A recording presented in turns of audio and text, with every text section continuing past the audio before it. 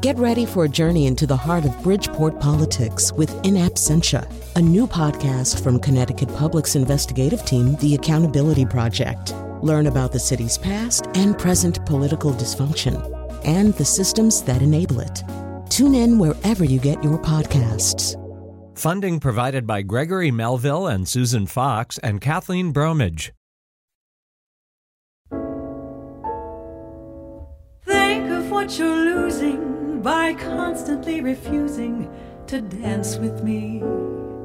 You'd be the idol of France with me, and yet you stand there and shake your foolish head dramatically, while I wait here so ecstatically. You just look and say emphatically, Lady Robin, ça va? Bonsoir, Monsieur Darling. Comment allez-vous? Yikes, so formal. Say, I thought maybe you'd like to cut a little rug. What do you say? I won't dance, don't ask me. I won't dance, don't ask me. I won't dance, monsieur, with you. Even after that big intro? My heart won't let my feet do things they should do. You look confusing. You know what? What? You're lovely. And so what? I'm lovely. Yeah, but what you do to me, Oh, really? I'm like an ocean wave that's bumped upon the shore. Is that so? So, sorry, I was getting lost in listening to that. That's Robin McKell and Kurt Elling, two wonderful, wonderful jazz singers. That's a great song, too. I was trying to actually remember the history of it. Now I've got pulled it up in front of me. There was a weird thing where, so it's a Jerome Kern tune. Oscar Hammerstein and a guy named Otto Harbach initially, I think, wrote lyrics for it. And it was like it was in a London stage show called I'm looking here, Sisters, with Three Sisters, called Three Sisters. And that was kind of a bomb. And somehow or other, a lot of that material wound up in a movie called Roberta, which I think is a Rodgers and Astaire movie. And so I Won't Dance got rotated into it. But I think, and here is one of these little sort of secrets of lyrics and show tunes and American songbook. I think what happened was, as it went out to Hollywood, there was a sense that the lyrics needed to be punched up from this flop of a show in London. And Dorothy Fields was brought in. And I think all of the things that knock us out about that lyric, I mean, when you dance, you're charming and you're gentle, especially when you do the continental. But heaven rest us, I'm not asbestos. I mean, that's one of the great rhymes of all time. I think that's all Dorothy Fields. A woman who was a lyric writing titan among all these famous men. She, I think, sometimes gets brushed aside a little bit, but amazing. All right, that's not what we're here to talk about, but we don't know what we're here to talk about till I give you the number, 888-720-WNPR. And then you will tell me what we're going to talk about, 888-720-9677. 888-720-WNPR. That's one of the numbers. The other number is the same number, 888-720-9677, except that it's actually all numbers. All right, so while you're thinking about that, I'll tell you some of the things that I want to talk about besides Dorothy Fields. And really the whole idea, it's Ask or Tell Me Anything. If you're new to this, there are no rules and there really aren't very many guardrails either, but you get to decide what the topic of the show is. Or the topics of the show are.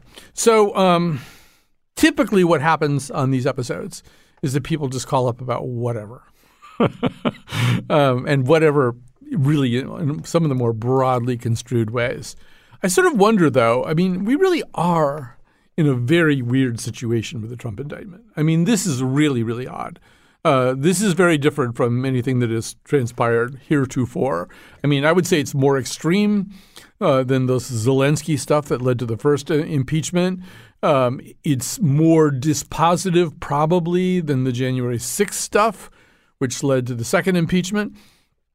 And it's certainly firmer and more likely to, for example, end up with him in prison than the Manhattan indictment or the E. Jean Carroll thing, which was just a civil judgment anyway. This is really, you remember, I don't know, it's all such a jumble. It all gets kind of pushed into this huge soup pot of memory.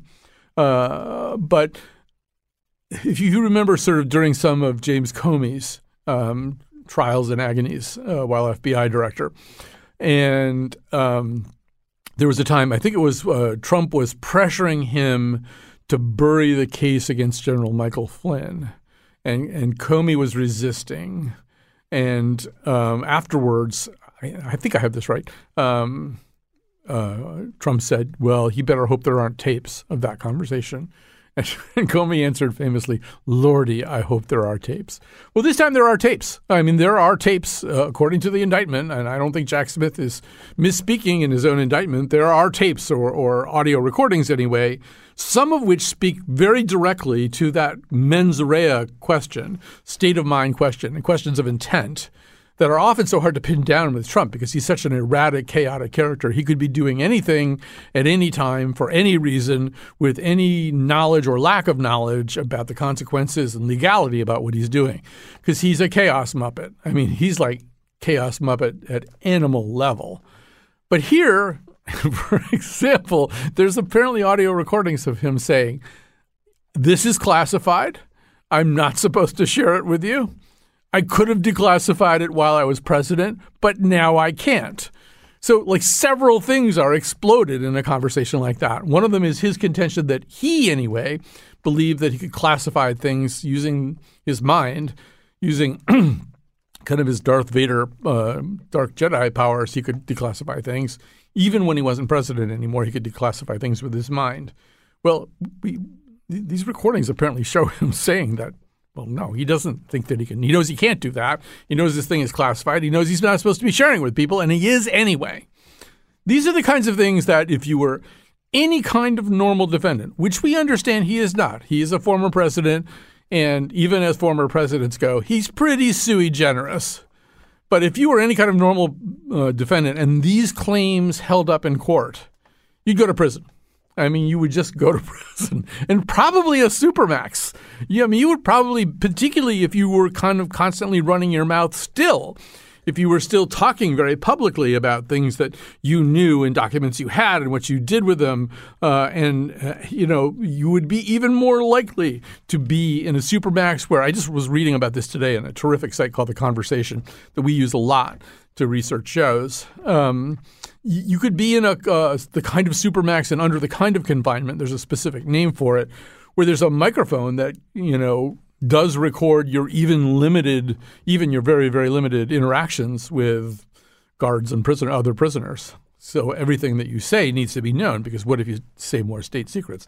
Now, I don't think that's going to happen to him, but when I get through reading this particular article, which was basically a series of questions posed to two lawyers who have deep backgrounds as U.S. prosecutors in the national security area.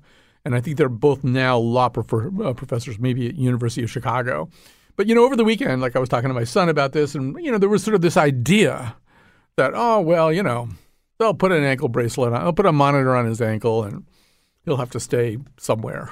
He'll have to stay in Bedminster for a really long time. I'm not sure that's really – I mean, if he does that, he will be afforded extraordinarily favorable and unusual and preferential treatment over other kinds of defendants in the same boat. Obviously, he's innocent right now until proven guilty. But as even his former attorney general and former apologist – William Barr said over the weekend, Barr's quote, I think, was, if even half of the charges are true, he's toast. Now, toast is a legal term. I don't know how many people are familiar with the legal term toast, but it basically means you're going to go to prison. It's Latin for prison. All right, so here we go. We are going to take calls that probably have nothing to do with what I just talked about. If experience is any teacher. Here is Seth from Norwich. Hi, Seth. You've got the floor. Hi, Colin. I was just curious about desalinization. Yeah. And why it hasn't been a little more important to the human race over the past couple hundred years. It's a great question. It's a question I don't know the answer to, but I mean, it obviously does seem as though water shortages are upon us already and will become a larger part of the human narrative, the global narrative. I'm sort of astonished. I mean, my guess would be that the technology is difficult to do in a cost-effective manner, in a manner that doesn't consume so much energy that it's actually kind of counterproductive, even from a sort of a climate perspective. But I don't know. Do you know more about this than I do? I get the feeling you might. I don't. I actually just was listening to one of your call-in shows before and thought that would be a good question. It is a good question. I will promise you that we will research it. We'll talk about it at our next meeting. I think that's we actually have, theoretically, coming up on Thursday of this week, the type of show that we refer to as the Scramble, where we can take maybe 3 shorter topics and talk about them. Desalinization might not be a bad idea. I wish I was more literate on it right now, but I dare not try to fake it. All right, by the way, the number to call, 888-720-WNPR. That's otherwise, if you're not into the alphanumeric stuff, it's 888-720-9677. And you can talk on the radio. And here's Sasha from West Hartford to do exactly that. Hi, Sasha. Hi, Colin. How are you? Good. Good. So I guess I'll ask you my questions. Or not questions, but I kind of wanted to just kind of bring up Direct Trade and Jamaica Blue Mountain Coffee. Not sure if you've heard of it before. I have. Okay, I awesome. have purchased it. I have. But say a little bit more for the benefit of our listeners. Yes, sure. So Jamaica Blue Mountain Coffee is basically a rare coffee grown in high elevations in the Blue Mountains of Jamaica at about 5,000 feet above sea level in volcanic soil. It's smooth, it's sweet, it's chocolatey, and we at Ovell Coffee specialize in Jamaica Blue Mountain. But what we're known especially for is our direct trade, and that is definitely something that we're passionate about because direct trade outside of fair trade is actually where you're able to go and connect with the farmers and you're paying them a fair wage. So you're even paying them a better wage than fair trade because most people don't know that fair trade coffee sometimes doesn't always translate to farmers. For example, there are some farmers out in Sri Lanka right now where they're tea pickers and they're actually, a lot of them are saying that they're actually going hungry and they're living in squalor because sometimes that funds don't get translated directly to the farmers. But with direct trade, as we specialize in, it actually does get translated and we're able to meet the farmers firsthand. We're able to kind of shake their hands, get to know them, know their names. We know our producers. So those are some of the things that I kind of wanted to make sure people are aware of is that, you know, finding coffee roasters or people in your area that support direct trade is actually going to benefit the farmers in the long run than just fair trade because sometimes that's just the label and the farmers don't actually get the funds for it. Sasha, it's a great point. I'm glad you made it. I believe I have purchased and consumed some of your coffee. I drink a fair amount of coffee. Yeah, I mean, it's the odd side of this is to become an ethical consumer these days, to make sure, when possible, that whatever you're buying either contributes the most possible to the welfare of some of the less advantaged producers of whatever it is that you're buying or creates the least amount of harm. It's really quite an undertaking. It's really just to pay attention to all of that stuff, to be. I mean, that was so lovely that she gave us a little class in that because it I think probably fair trade seems like pretty good, right? Seems like something that would be preferable to, for example, unfair trade. I rarely buy a coffee that is marked unfair trade. But just to know about all this stuff and just, to buy, God forbid that certain people, and I might be one of them, eats bacon, and then you have to sort of like really look at the bacon box and just like, what, how are these pigs treated? But I think that's kind of the world that we should live in. I think the vast majority of people live in a kind of state of indifference. But for people who want to eat ethically and consume ethically, it's like a full-time job to make sure you're not screwing somebody or screwing up the environment or something. All right, our number. We got lots of room on the board. 888-720-WNPR. 888-720-9677. And this is Ask or Tell Me Anything. The history of Ask or Tell Me Anything is that even when there's or perhaps because there is a momentous news event unfolding before us, which I think is the case with the Trump indictment, that often means that it will not be talked about on this show. But if you did want to talk about it on the show, you could call 888-720-WNPR or 888-720-9677. One thing that I have some concerns about is just what happens in Miami tomorrow on the streets. I don't think this is going to be like New York, where the people said they were going to show up to protest, and it's like 2 or 3 guys talking to Jordan Klepper behind, a sawhorse or something. I don't think it's going to be like that. I think they're getting more organized. Also, it's Florida. Florida's Florida. So, I mean, the crazy people are already there. They don't have to get a train. But also, there's just a sense, I think, that the stakes are higher. And once again, Trump is going on TV and going on radio and asking people to come out and protest. And some of the people who support him are saying things that are even more inflammatory. Let me just pull this one up here. Carrie Lake, the Republican from Arizona, she's planned a rally of support for Trump at a hotel in Palm Beach. She says, if you want to get to President Trump, you're going to have to go through me, and you're going to have to go through 75 million Americans just like me. Earlier in her speech, she said, we're at war, people, we're at war. I do have some concerns about tomorrow. I think it really could get fairly ugly.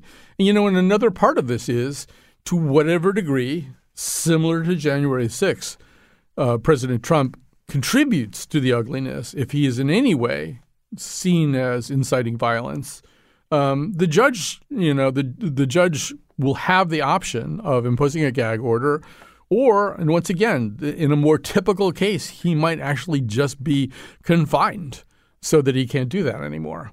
And one thing that his lawyers have to work with him on, too, is he has to stop talking. One of these 2 federal prosecutors, I can't even give you his name. In fact, his name is Joseph Ferguson, national security prosecutor in the U.S. Attorney's Office for the Northern District of Illinois. He said one of the things that he would say to Trump if he were Trump's lawyers or one of Trump's lawyers is, if you want to die in prison, keep talking. The idea that you would just go on post-indictment, that you would talk about all this stuff. First of all, the other thing that these 2 lawyers said, and I spent the whole weekend sort of geeking out on this case, but these 2 guys really got my attention. They said also, it isn't as though if you say something, if you've already said something and you say it again, you're just saying the thing again. Every time you do that, in a public situation with a case like this coming up, it's a new piece of evidence. And you should think of it as you've now introduced another piece of evidence that could possibly be used against you. All right. We are going to go to Jeff from Coventry. Again, the number 888-720-WNPR, 888-720-9677. Here is Jeff from Coventry. Hi. Oh, I don't have him locked in. I see I'm out of practice here. Here we go. Here is Jeff from Coventry. Hi, Jeff. Hi. I'm trying to get it off speakerphone, but I'm not having success. Anyways, I hope you can hear me okay. I would like to propose that we stop calling things conspiracy theories and start calling them conspiracy fantasies. That's really what they are. Yeah, well, do you have a specific example that comes to mind, or one that bothers you when it's just called a conspiracy theory? Things about, let's say, the 2020 election being crooked or rigged or whatever. It's a fantasy.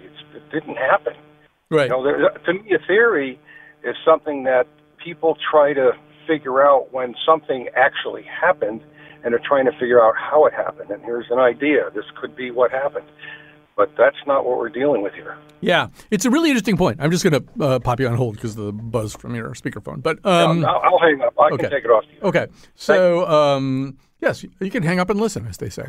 So I think, first of all, it's a really interesting point. I mean, I don't think there's much of a chance that there's going to be any kind of lexicographical shift about this. But he's right that defaulting to the word theory, he's totally right about the idea of theory. A theory is something that is posited with the idea of marshaling a set of facts that either prove or disprove it. And a lot of these things don't really rise to that level. The problem is The minute you start that argument about whether something's a theory or a fantasy, now you've got an argument. Now you've got an argument that will roll over and kind of acquire. It's sort of like, you're trying to put out a fire and you start another fire. I know that's actually something that is done sometimes, but forget about that. You start another set of arguments about, well, who gets to decide which one is a theory and which one is a fantasy. I dealt with this a lot over the weekend and towards the end of last week, ready for Hearst, about Robert F. Kennedy Jr., who I certainly think has trafficked since 2005. Well, no, I wouldn't say that. He traffics in conspiracy theories, and his status as an anti-vax guy, it started, I think, as a guy who really had some pretty pressing doubts and some pretty pressing beliefs in connections between a vaccine component and autism, and that rolled into what I think is now full-blown conspiracy theory. And, the idea that COVID-19 is itself a bioweapon or something. I mean, this is a guy who is really toxic and really dangerous. To quote his family members, they called his rhetoric dangerous. His wife called one of his analogies reprehensible. I mean, some of the sharper criticism is coming from his actual family, from his nearest and dearest. But this is a guy who really is – he's a problem, and he's pulling 19-20% in some of the polls of potential Democratic primary voters. I mean, I don't think that's a real number. But you have a guy. That guy is a full-blown conspiracy theorist, and it's not just about vaccines. There is more behind that. And yeah, I believe he thinks that fluoride in the water causes children's IQ to be lowered. And now he's floating an idea that, to the best of my knowledge, has a tiny bit of connection to any kind of substance, that the upspike in mass shootings in America is somehow or other connected to antidepressants, specifically serotonin reuptake inhibitors, like Prozac. There just isn't any evidence of that. And I don't – I mean, there are people who think that he should be allowed to debate – that he and Marianne Williamson should be allowed to debate President Biden. President Biden should be forced to participate in debates over the presidential nomination with his two prominently declared adversaries. And as I said in Hearst, who would moderate this debate? Rod Serling? Mulder and Scully? I mean, these are not debates about discernible facts. This is a guy who's just got one wackadoodle idea after another. And the only reason he's pulling 20% is because of his last name. If his name were Robert Funkhauser, he would not be pulling 20%. He probably wouldn't be pulling any percent. But the idea that we have to have debates. I mean, what would you do when he said something that was really kind of dangerously untrue? Would you cut to black and start scrolling up fact checks? I mean, how would you even deal with something like that? All right. So here's Ruth in Sandy Hook. Hi, Ruth. Hi, Colin. Thanks for taking my call. Sure. I definitely would like to talk about what is going on with Trump and the indictment and tomorrow, and how scary it is that there are so many people that will do anything that he says, and although he doesn't explicitly say, get your guns and go, shoot all the Democrats, the implication is there, as we well know, from January 11th and other places. So I don't understand why we can't stop these people from threatening. Why do we have to wait till something happens? I don't understand why there aren't laws that will protect just average people, who want to have laws that apply to everybody. And, of course, we know Trump doesn't expect the law to apply to him, and he's gotten away with it for so many years. And he has primed. I can't get over these Republicans in Congress and the Senate who pretend like, oh, my goodness, how could you do this to this person? Of course, they know exactly what they're saying, but, they're getting all their people riled up. And, they're not – I read the document, the 49 pages, right, and it was an easy read and a great read, and, every other minute I was like, oh, my God, I can't believe it.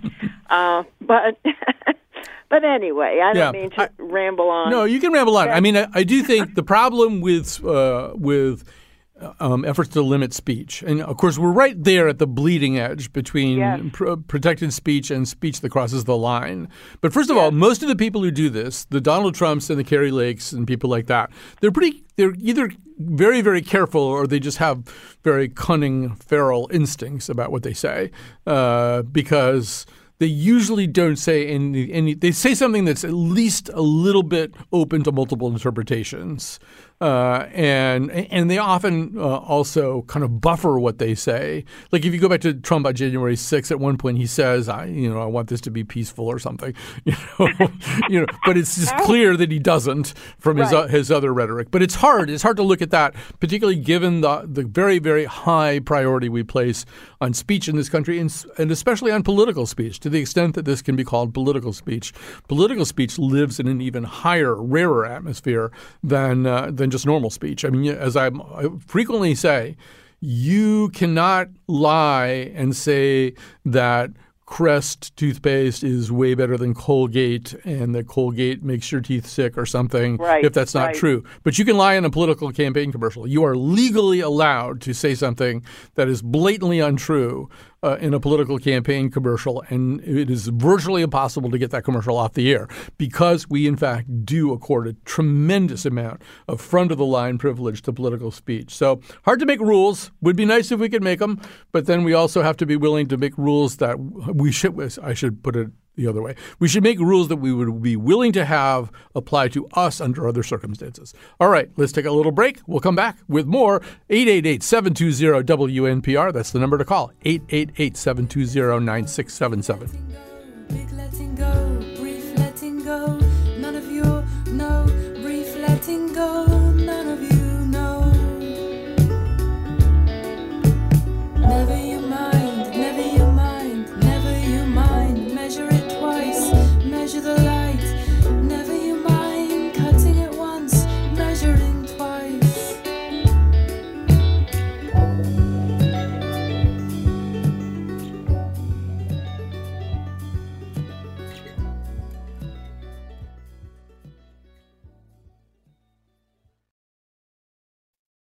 Support for this podcast comes from Hartford Healthcare.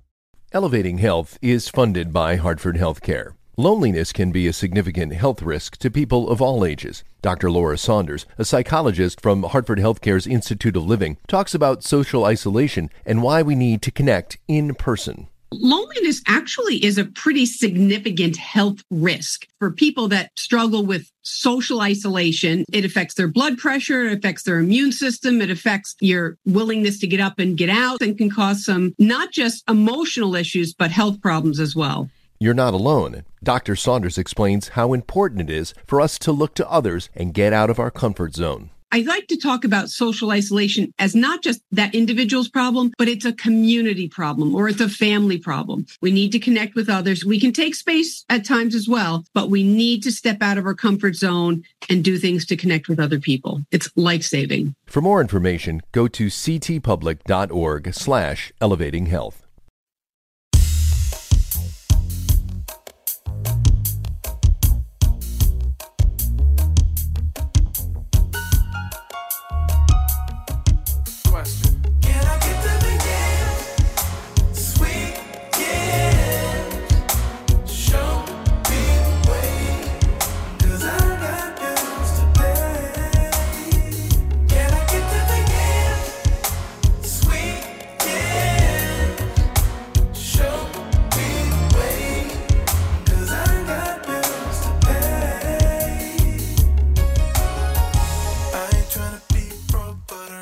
So, that doesn't have anything to do with any particular. We're not going to be talking about yams on the show today. I just like that song. All right, so our number, 888-720-WNPR. It's Ask or Tell Me Anything, something we do from time to time. There's no guest here. There's just me, and then if you call up, there's you. 888-720-9677. Let's get started back here with. I'm really excited about the fact that there are a lot of women calling up today. Women sort of, historically and in terms of quantitative analysis, don't call radio shows as much as men do. And so I'm very happy when they do it with this particular radio show. Julie, you're on the air.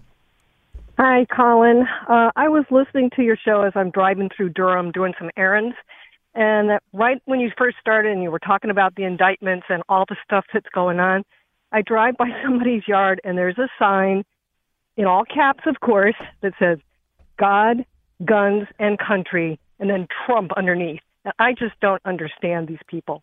I don't know what to think. I wouldn't know how to even talk to people who have these kinds of signs. I see them, not that many, but scattered throughout Middletown, Durham area where I'm frequently driving around. And I just was wondering what you think about that and why these people feel the way that they do and believe everything that he says.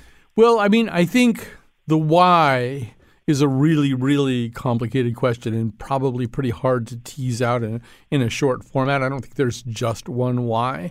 But I do think that what has happened here is somebody, I think it was on Talking Points memo today, wrote that we have sort of a cold civil war, like a civil war version of the Cold War. There aren't really shots fired, but there's that kind of division now. There's an ideological division that has combined some bitter enmity among two political sides with some real strong epistemic questions about how you understand the facts, what the truth is, and a rejection of sources that say things that you don't want to hear.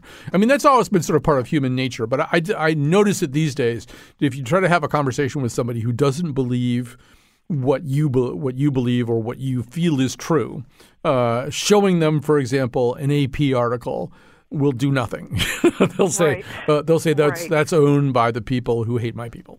And you say, well, no, AP is kind of famously, non-ideological. No, it's owned by corporations that hate the people that I like or something. And so I think it's part of the problem is we're unusually polarized. But I think the other part of the problem is we are unusually deprived of the means by which some conflicts can be resolved or people can be enlisted to kind of move a little bit away from their positions when confronted with facts. And you're seeing right now, because in fact this particular Trump indictment, the Jack Smith indictment, is different, from the other stuff that came before it. Yeah. And so you do see certain Republicans. You see a guy like Bill Barr, who's made every kind of excuse for Trump in the past and just completely spat on the Manhattan indictment. He's, he's very, very seriously concerned and moved about this. And so you can unfortunately count on your fingers and toes the number of people who are changing their positions, because I don't think facts – There was a point. I mean, I've been thinking a lot about Watergate. I don't know how old you are. I was a teenager during Watergate. I'm older than you. Okay. I mean, there was a point where the facts, when the tapes sort of became known and the contents of the tapes became known, facts really just started to matter. And there were plenty of people who were just kind of dug in Nixon partisans. But there were just a lot of other people, and ultimately a lot of them were Republicans, and some of them were Republican leaders in Congress who just said, well, no, this can't be allowed to stand if we ignore it or support him in the teeth of this kind of information. We won't have a workable system anymore.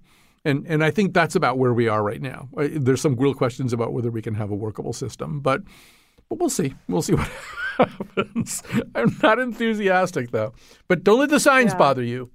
You need to have a happy day anyway, and there's one thing at a time, right? Well, yeah, thank you. You too. Okay, have take a care. Happy day. Okay, yeah, no, that ship has already sailed. All right, well, let's go to Nancy, and then we'll go to Tom. There's somebody else who called in a question and didn't want to stay on the line. David from Franklin. I could try to maybe answer that question. Here is Nancy. Nancy in East Lyme. Hi. Hey, how are you? Thank you for taking my call. Sure. It was interesting when you spoke about political speech in the last part of the conversation before the commercial break. Mm-hmm. And I get it.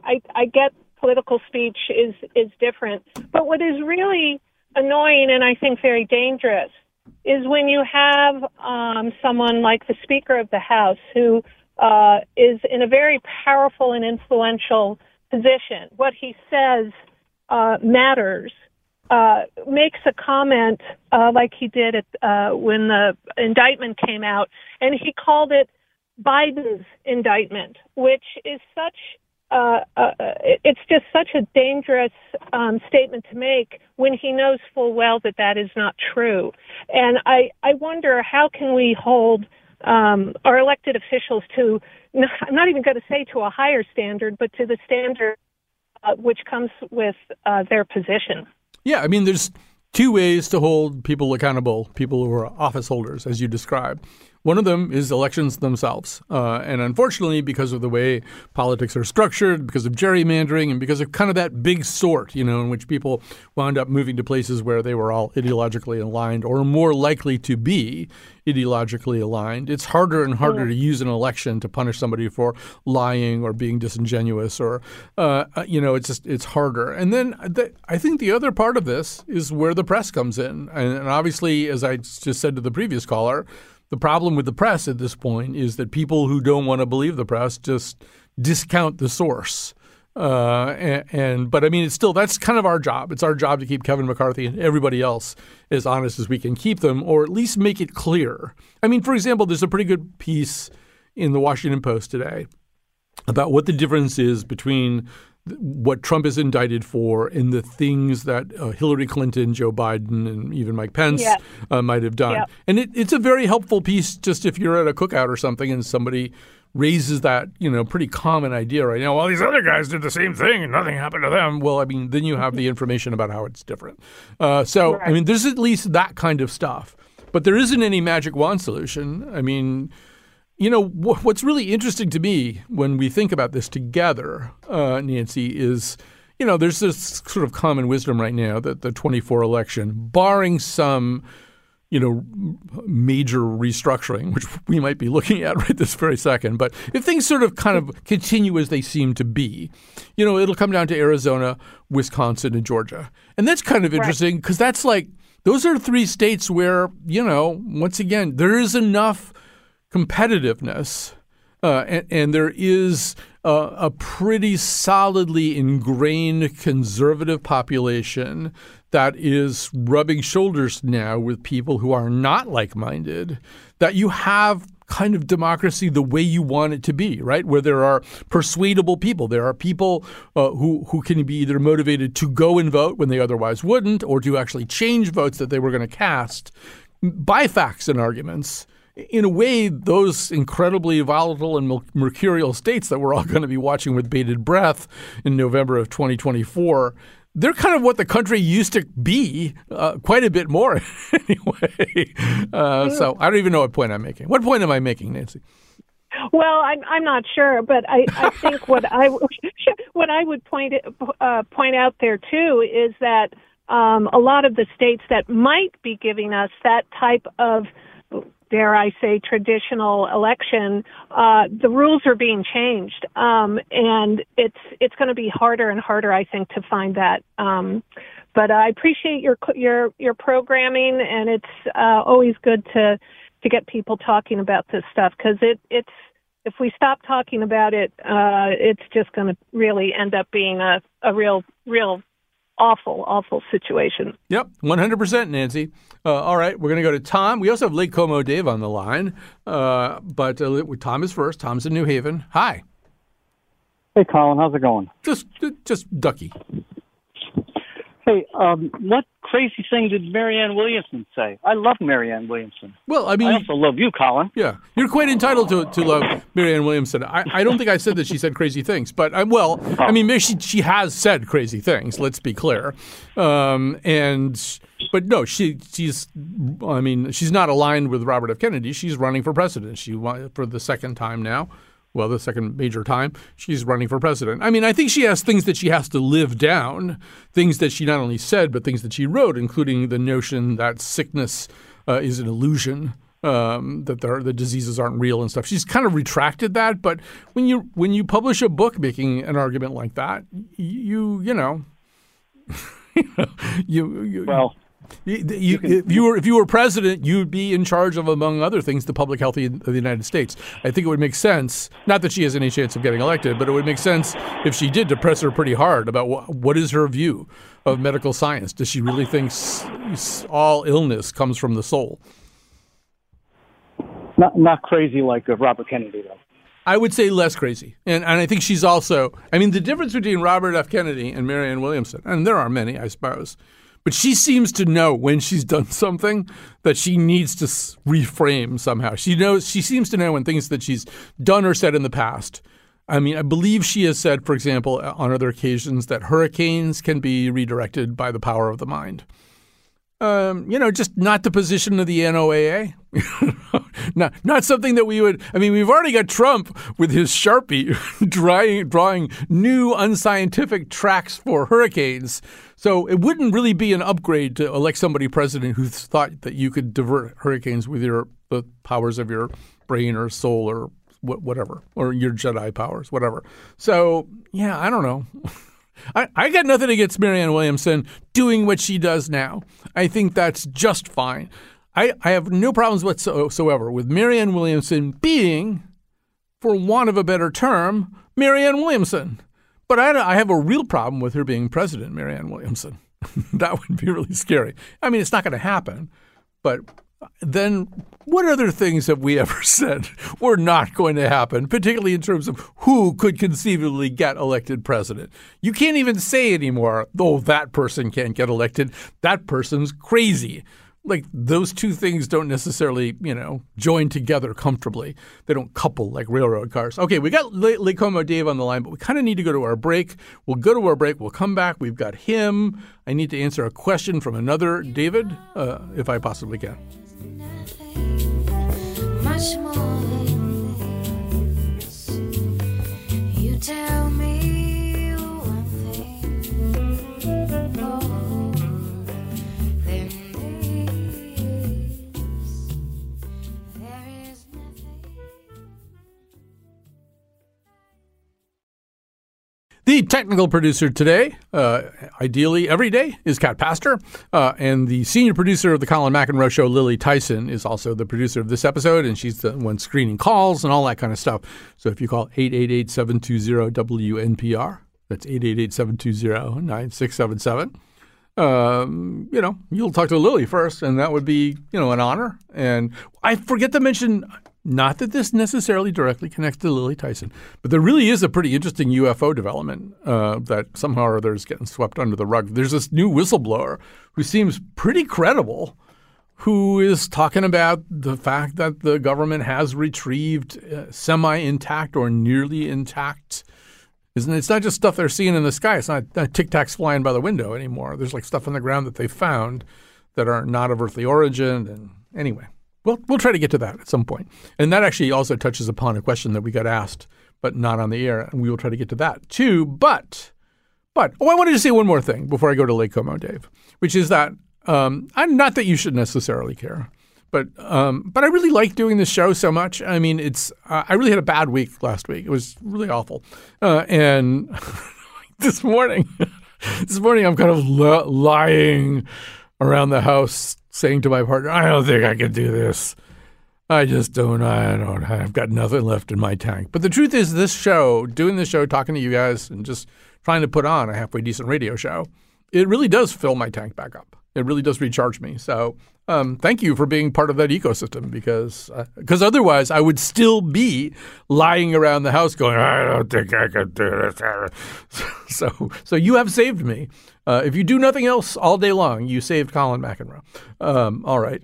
Not that should necessarily cause you to have some kind of inner parade for yourself. Here's Dave, Lake Como Dave, one of our most famous callers and listeners, is on the air. Hi, Dave. Uh-oh, what a burden to live up to. Oh, yeah. A lot of pressure. Well, not at all. But thank you for taking my call. And indeed, Lily Tyson is a lovely person to talk to, very, kind, gracious. So it is always an honor, as you say. Mm-hmm. But what I was going to bring up quickly was that, for those who really felt that these charges being filed by Jack Smith were so long awaited because it was real justice, finally on its way. There was that amazing feeling of having the boot taken off all of our necks, the day that the charges dropped. And then when the case being moved to Florida, or, the jurisdiction being established is in Florida, again, I thought, hey, another great thing. What a smart move, because that way you don't have a long, protracted fight over jurisdiction, can't get a fair trial in D.C. or, whatever. And then, thunk, once, Eileen Cannon is announced as the judge, how in the world could that have happened? And the fact that I think she could do the most damage with jury selection. That could really, really kill it. Yeah, no, you are not alone in thinking that. In fact, I got an email today from my friend Paul Teeger, who's been a jury consultant, bringing up that idea. So just a background for Cannon, for people who don't follow this that closely, she was the judge kind of in an early part of the case where she basically attempted to shut down a federal investigation of Trump until a special master could review everything. Her actions during the investigative phase of this were so extreme and such a mangling of the law that she was famously and pretty forcefully rebuked by the 11th Circuit through a three-judge panel on the 11th Circuit. They were all, by the way, Republican appointees. I think it was 2 Trump appointees and 1 Bush appointee. It might be the other way around. But she got spanked really hard for that. And so my understanding of the reason that she came up again, it's not a carryover from that first thing. It wasn't because she did the first thing, she's automatically doing the second thing. She got picked again. And my understanding also is that if you were just sort of looking at that region, there'd be 15 or so eligible judges. But what the prosecutors did, what Jack Smith's staff did, was they checked a box for a venue. I think it was a box for West Palm Beach because basically the crimes would have occurred in that area. And by checking that box, the pool got smaller. And she, I think, sits in nearby Fort Pierce. And so just numerically, there was a better chance that she was going to roll up again. Now, I would assume that either tomorrow or whenever the first opportunity occurs, probably not tomorrow, but when there's an opportunity, Smith will at least have the option of moving for her to recuse, asking her to recuse. And whether she does at that point or not is probably almost entirely up to her, although she may be getting some backstage instructions from people. I mean, it's probably not a good look if she does oversee this case, preside in this case. But we'll see. And there are other people who think, having gotten spanked that hard by the 11th Circuit, she doesn't want to do that again. So, we'll see.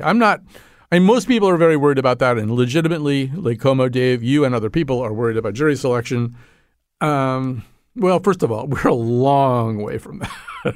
I don't know how long we are from it. Everybody claims they want a speedy trial. Both sides always claim they want a speedy trial. But for the most part, really good defense lawyers can fight delaying actions for a really long time. And my guess is that this doesn't go to trial before the 2024 election. We'll see. So there's sort of much to be said, much to be told before we even get to the point of jury selection. And I don't think you can really know. We know that Eileen Cannon is, a Trump, sympathizer. And one of the things I will say about this, and this point was made by the Lawfare podcast, in terms of jury selection, if you're a Trump supporter at this point, if you are a Trump supporter, that means you have decided that you can countenance, for example, the president demanding a personal political favor from the leader of Ukraine in return for the release of already appropriated U.S. funds. There's no real question about whether or not that happened. It happened. You are okay with the role that he played in whipping up the crowd that attacked the U.S. Capitol, causing mayhem, physical injury, death, and the traumatization of the police force. You're okay with that? You're okay with what apparently was found to be the case in the E. Jean Carroll case. On and on and on. The number of things that you have decided that you can countenance is, a pretty wide net at this point. Well, and you're also okay with him attempting to overturn with very little zero factual or legal basis, overturn the results of a U.S. election. Maybe the gravest sin of all is trying to interfere with our centuries-old tradition of orderly transfer of power. You're okay with that, too. So it seems to me that if you're a Trump supporter, if you're somebody who was planning to vote for Trump in 2024, given the opportunity, it does seem unlikely that you would be moved by a compelling factual and legal argument made by the prosecution. You probably shouldn't be allowed to be on the jury, but I don't know how you can make that a deal breaker. And to Lake Como Dave's point, Eileen Cannon sure as heck is not going to allow that to be a deal breaker. Anyway, we have to stop now. It's been a lot of fun. We have more shows. Oh, Song of the Summer show, which you either love or hate every year when we do it, is coming up on Wednesday.